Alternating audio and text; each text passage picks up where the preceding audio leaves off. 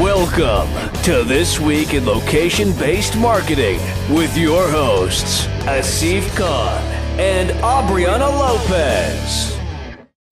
All right, we are back with your favorite podcast of the week and maybe of the year. It is a new year. Happy New Year, everyone. It's 2019, and we're excited to be back with This Week in Location-Based Marketing. Aubriana, how are you?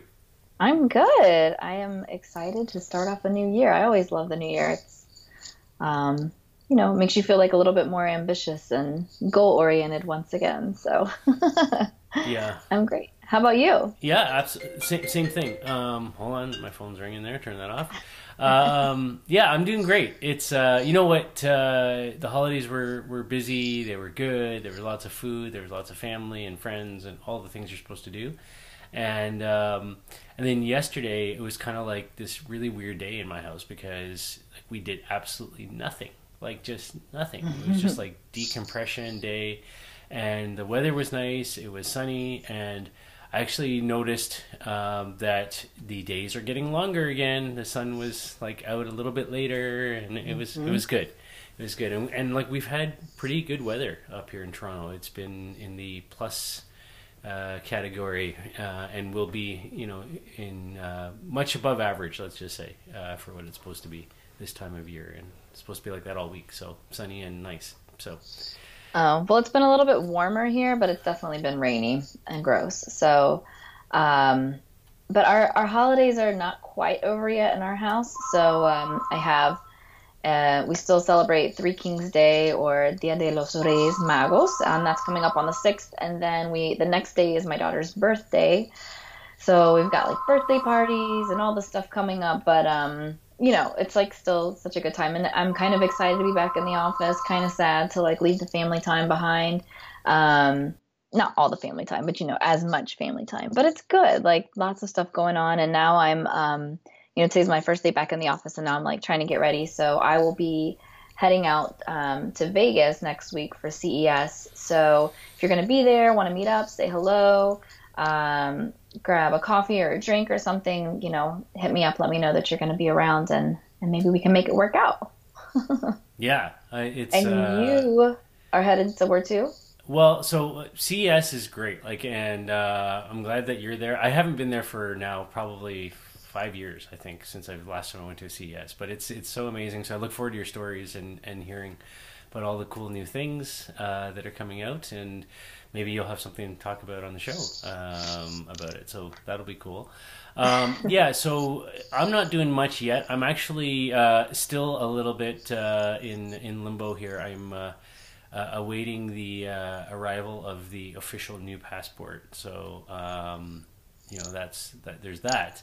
But anyhow, on the 15th of January, so a couple weeks out from now, Karsten, who heads up our German operations, will be in New York for the NRF Big Show, and we are hosting a retail tour, which is this growing phenomenon that we've been doing in various cities around the world, where we're basically organizing tours to actually see digital and location-based technology in play in retail stores, and in this case in New York City. We did one in Atlanta after Retail Loco. We're going to be doing one in Seattle on the Spring Retail Loco, and several other cities around the world. And so that'll be happening on the 15th, and then we're also hosting a dinner on the night of the 15th there in New York. So if you're interested in that, reach out to me and let me know, and we'll try and get you a spot at that dinner as well. So so that's on January 15th, and looking forward to what Karsten has to say about NRF and all the cool things that are happening with the retail tour program. So yeah, definitely. So that's it. In terms of intro pieces, we've got a good show for you. 3 industry news stories, 3 member news stories this week. No guests, none of that. I think we'll have a guest next week. I'm working on something right now. I won't say anything about that yet. But we'll just jump right into it. Aubriana, all yours. Yeah, I'm going to kick it off with a feel-good story. I know that the holidays kind of, can bring about kind of a more charitable side to a lot of us, and we want to give to those that are less fortunate during this time of the year. And that's exactly what CS Hudson did. So CS Hudson is a business and a company that actually does, they usually do pop-up shops for retail, clothers, things of that nature. But they kind of did something a little bit different this holiday season, and they did a pop-up shop at a Tanger outlet. They had like a vacant, store area that was there. So they did a one-day pop-up shop in Long Island, New York, and they did it for the homeless kids in that area. So a bunch of kids got brought over from a local homeless shelter, and when they walked in the door, they all got these golden tickets, kind of Willy Wonka style, right? And so they got this like money, and they had all kinds of fun activities for them, like a slime station, a selfie station where they could print out, their pictures. They had like an arcade type of thing. Obviously they didn't have to pay to do that. And then they got to pick out gifts. So it was really, kind of a special thing that they did. And they're going to keep it going, which is even cooler, right? I think they've already done a second one somewhere, and it's going to be called Pop Up for Good.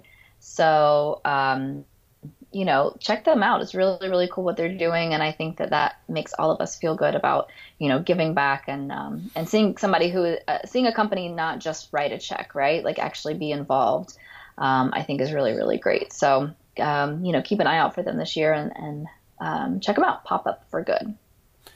Yeah, I think this is a great idea. I think pop-up stores in general are a growing phenomenon right now, and why not take vacant space, whether it's in a Tanger outlet or somewhere else, and do something good with it, right? If you can't find a traditional retailer to go in there, so I love that idea of kind of using local space like that, and especially at Christmas, at that time of year when you've got such a focus on gift giving and joy and all the things that come with that, to be able to not just collect toys and toy drives and all those kinds of things that many of us do at that time of year, but to actually see and have kids come in and experience and choose and play. I think that that's really, really cool and exciting. And the fact that they're keeping it going, I think, is even more exciting. Yeah. And I see like there's some, I don't know who the sponsors are, but I understand there's some sponsors that are coming in behind this. And so I think from a corporate participation perspective, I think brands and corporate entities need to get behind these kinds of things.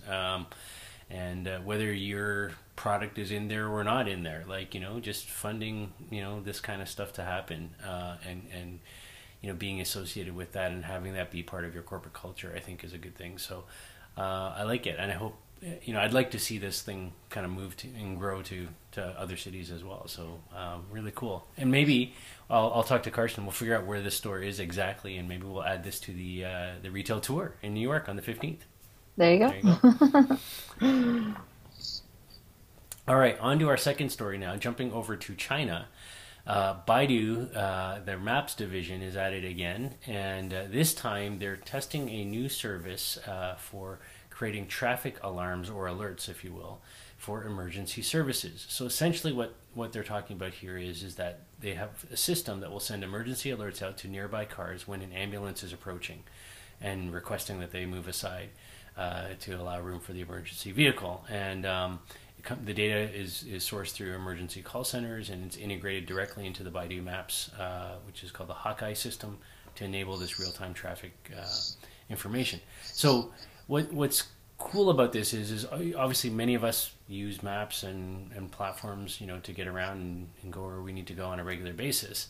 And having access to real-time traffic and data is a normal thing, but not necessarily knowing that there's an emergency right now and that there's an ambulance or a fire truck or whatever that's coming down this route, and to get ready for that. Often we get caught, and until we hear the siren coming up behind us or whatever, and then move over appropriately, but to have a bit of a warning around it. And they say they can send out this signal in 1 second. From the emergency center, so there's not much delay or time around that required. And so they're testing this with 500 emergency vehicles in Beijing at the moment. I just think this is good good community service, like and good open data, government integration, all that kind of stuff in terms of tying things together. And they're not the first to do this. I understand that they have some rivals there in China. A company called AutoNavi has a similar feature. Alibaba has something called CityBrain. And so one of the things I think, and we talked about this in our prediction show, is that we're going to see is this growing use of location data, not just for marketing purposes, but for citizen engagement and information and smart cities and all of that. So I think this is a good story that sort of feeds into what we were talking about last week. Yeah, I mean, you mentioned obviously as a driver, I think that this has direct implications and a solid effect on moving people around and making sure that people are cognizant of what's going on and those emergency vehicles that are coming up or need to get by and get somewhere really quickly. So I love that. And then, I also think that this does maybe open up the ability to know maybe even like for predictions, right? Like knowing what's going on with certain traffic whenever, or movements whenever accidents are happening and things of that. So if you think about it, maybe more from like an accident prevention standpoint, being able to use that data that they're collecting already for further application. So like you said, I think that if this is just the beginning of something that has, a larger scale through, hopefully we'll see more like this throughout the year. But yeah, I think this is very cool. Yeah. So our next industry news story is from XYO, and XYO is a network. It's a blockchain location network, and they've been growing this past year. In 2018, they grew from 17 employees to about 76 employees. But they've announced that they're opening a new location-based innovation lab, and this is going to be out of Carlsbad, California. So this is more of an announcement than a story, really, but their initial focus is really going to be the development of proper GeoD apps, is what it's called.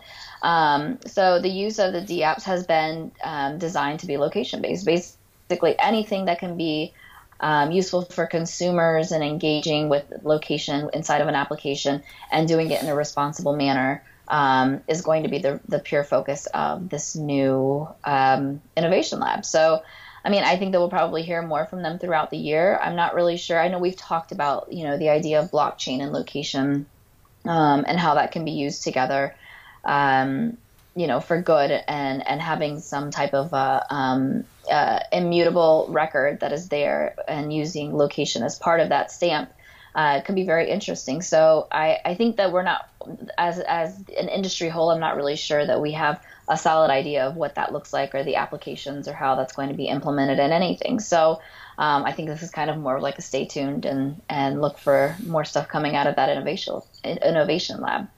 Yeah, so I agree with exactly what you just said. I think that we've been talking about this a little bit over the last year about the sort of relationship between the blockchain and location-based marketing and location data, and we're seeing a lot of startups and a lot of companies emerge. We had a whole panel on it at Retail Loco in Atlanta in October, and I think as you say, we don't really know yet kind of the full impact of where this is going to go. And I think so when I see a story like this, I think this is a step in the right direction in terms of let's set up a lab, let's have people play and experiment and figure out what the use cases might be, and so I think that's cool. I think it's the thing I like about that idea of a lab around this is that we're not forcing or pigeonholing into specific apps or use cases. We're literally keeping it open in a lab environment and letting people kind of figure out what those might be, and I think that's kind of the stage we're at when I think about the location-based marketing segment or even just location-based data in general, and how blockchain might play into that, and having that sort of record that you talk about. I think there's lots of potential, but I think we have a lot of room to grow and still explore. So yeah, we'll see. XYO Network, cool. So that's our 3 industry news stories for this week. Now we're going to shift gears and talk about what our members have been up to. And I'll kick this part off with our friends at Google, who, in particular the YouTube side of Google, have teamed up with Ariana Grande. We all know who she is, and she's got a new album. She's got a new, shtick she's promoting out there around Dangerous Women Diaries. Now, that's a long title, like for an album, don't you think? Dangerous Women Diaries? I don't know. Oh, it sounds like a scary title to me. Kind of scary title. But yeah, so anyhow, they've teamed up and they've created an original 4-part docu-series about Ariana Grande. And basically what they've done is they've set up this website and all this stuff around it. And you go visit the specific billboards that they've partnered with Landmark on out-of-home billboards we're talking about here.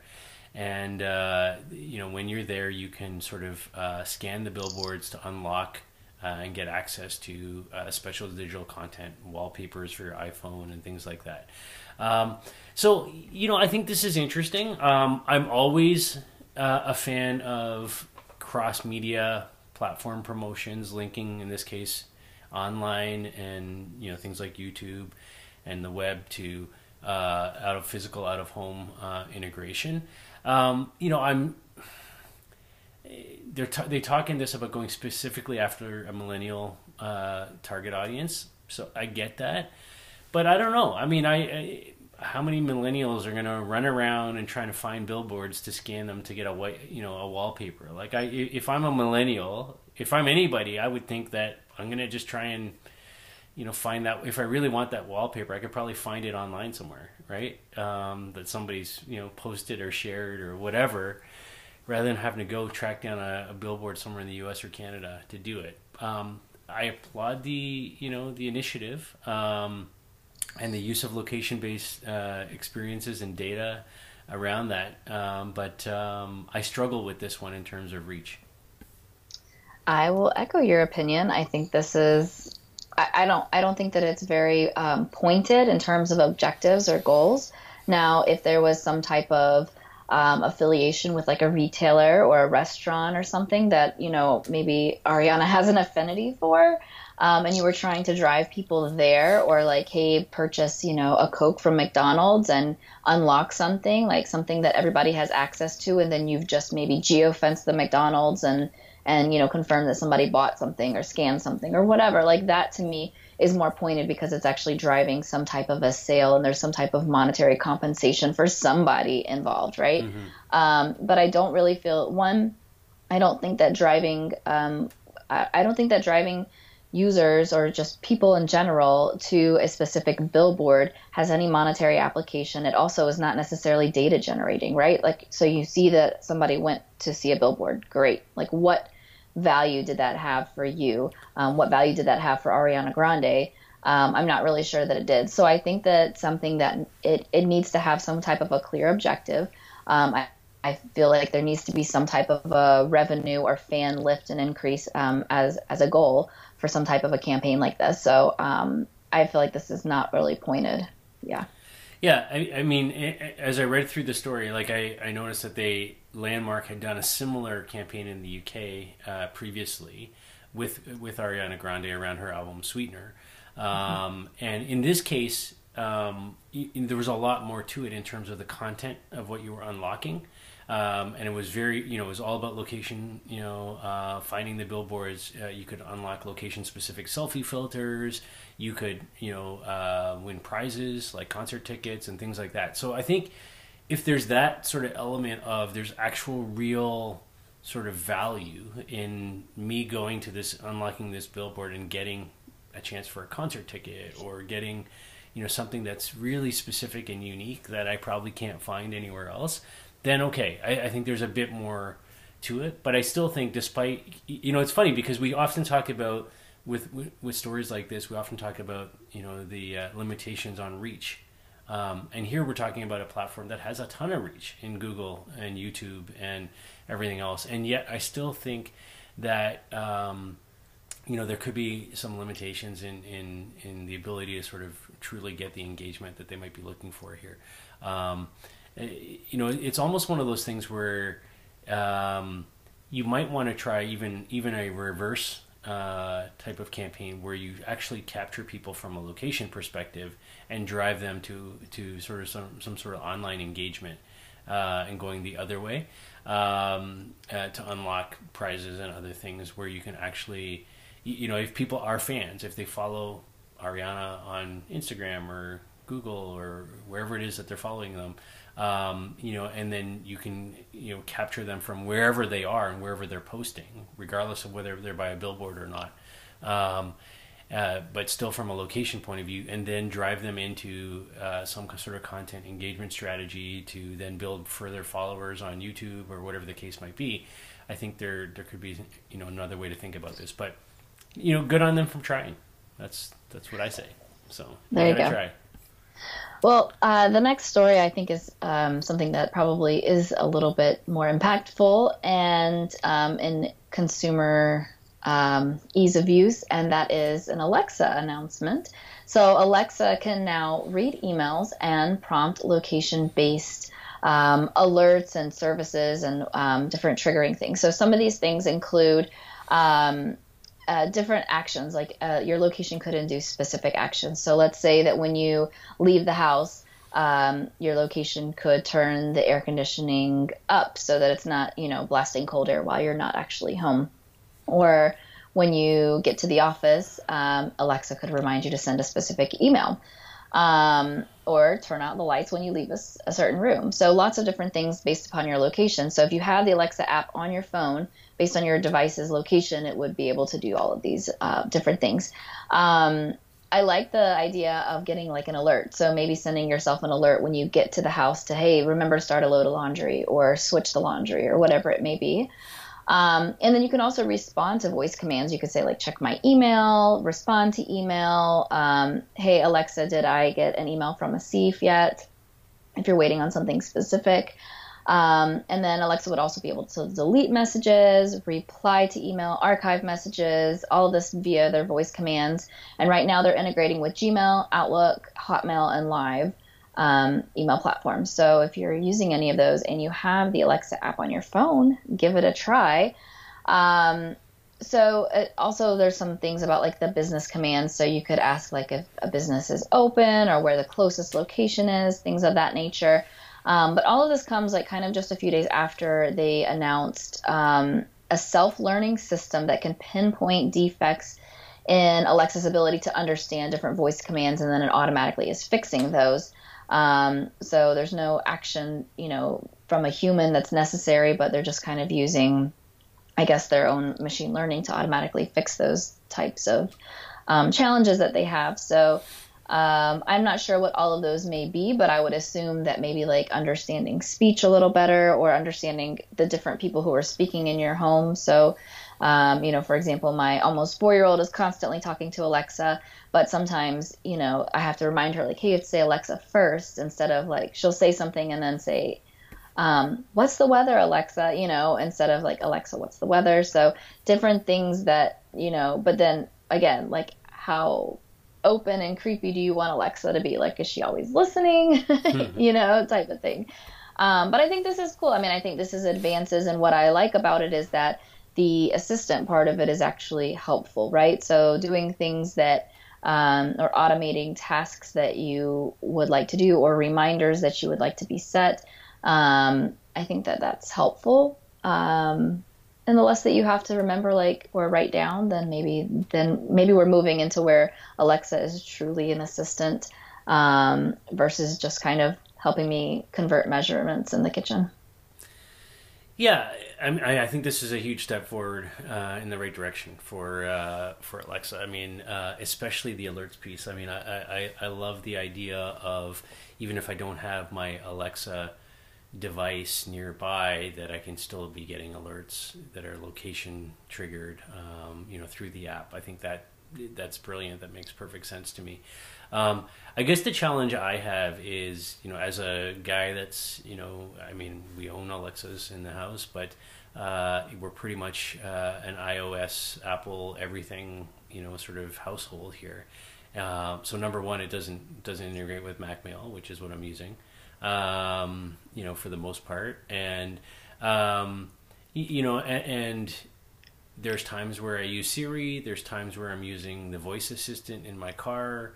There's times when I'm using a lot of other things like this. And so I wonder about, where the sort of integration, synergies between all those things is going to end up, right? Because how many of them can we manage, right? Like, and then obviously Apple's, got their home management system coming out, and Google's got home, and all of these people have their own things, and so can they all talk to each other? Or are Alexa and Siri going to be best friends in the future, or like all that? I don't know, right? Like are they going to be girlfriends or what? I don't know how it's going to work out, right?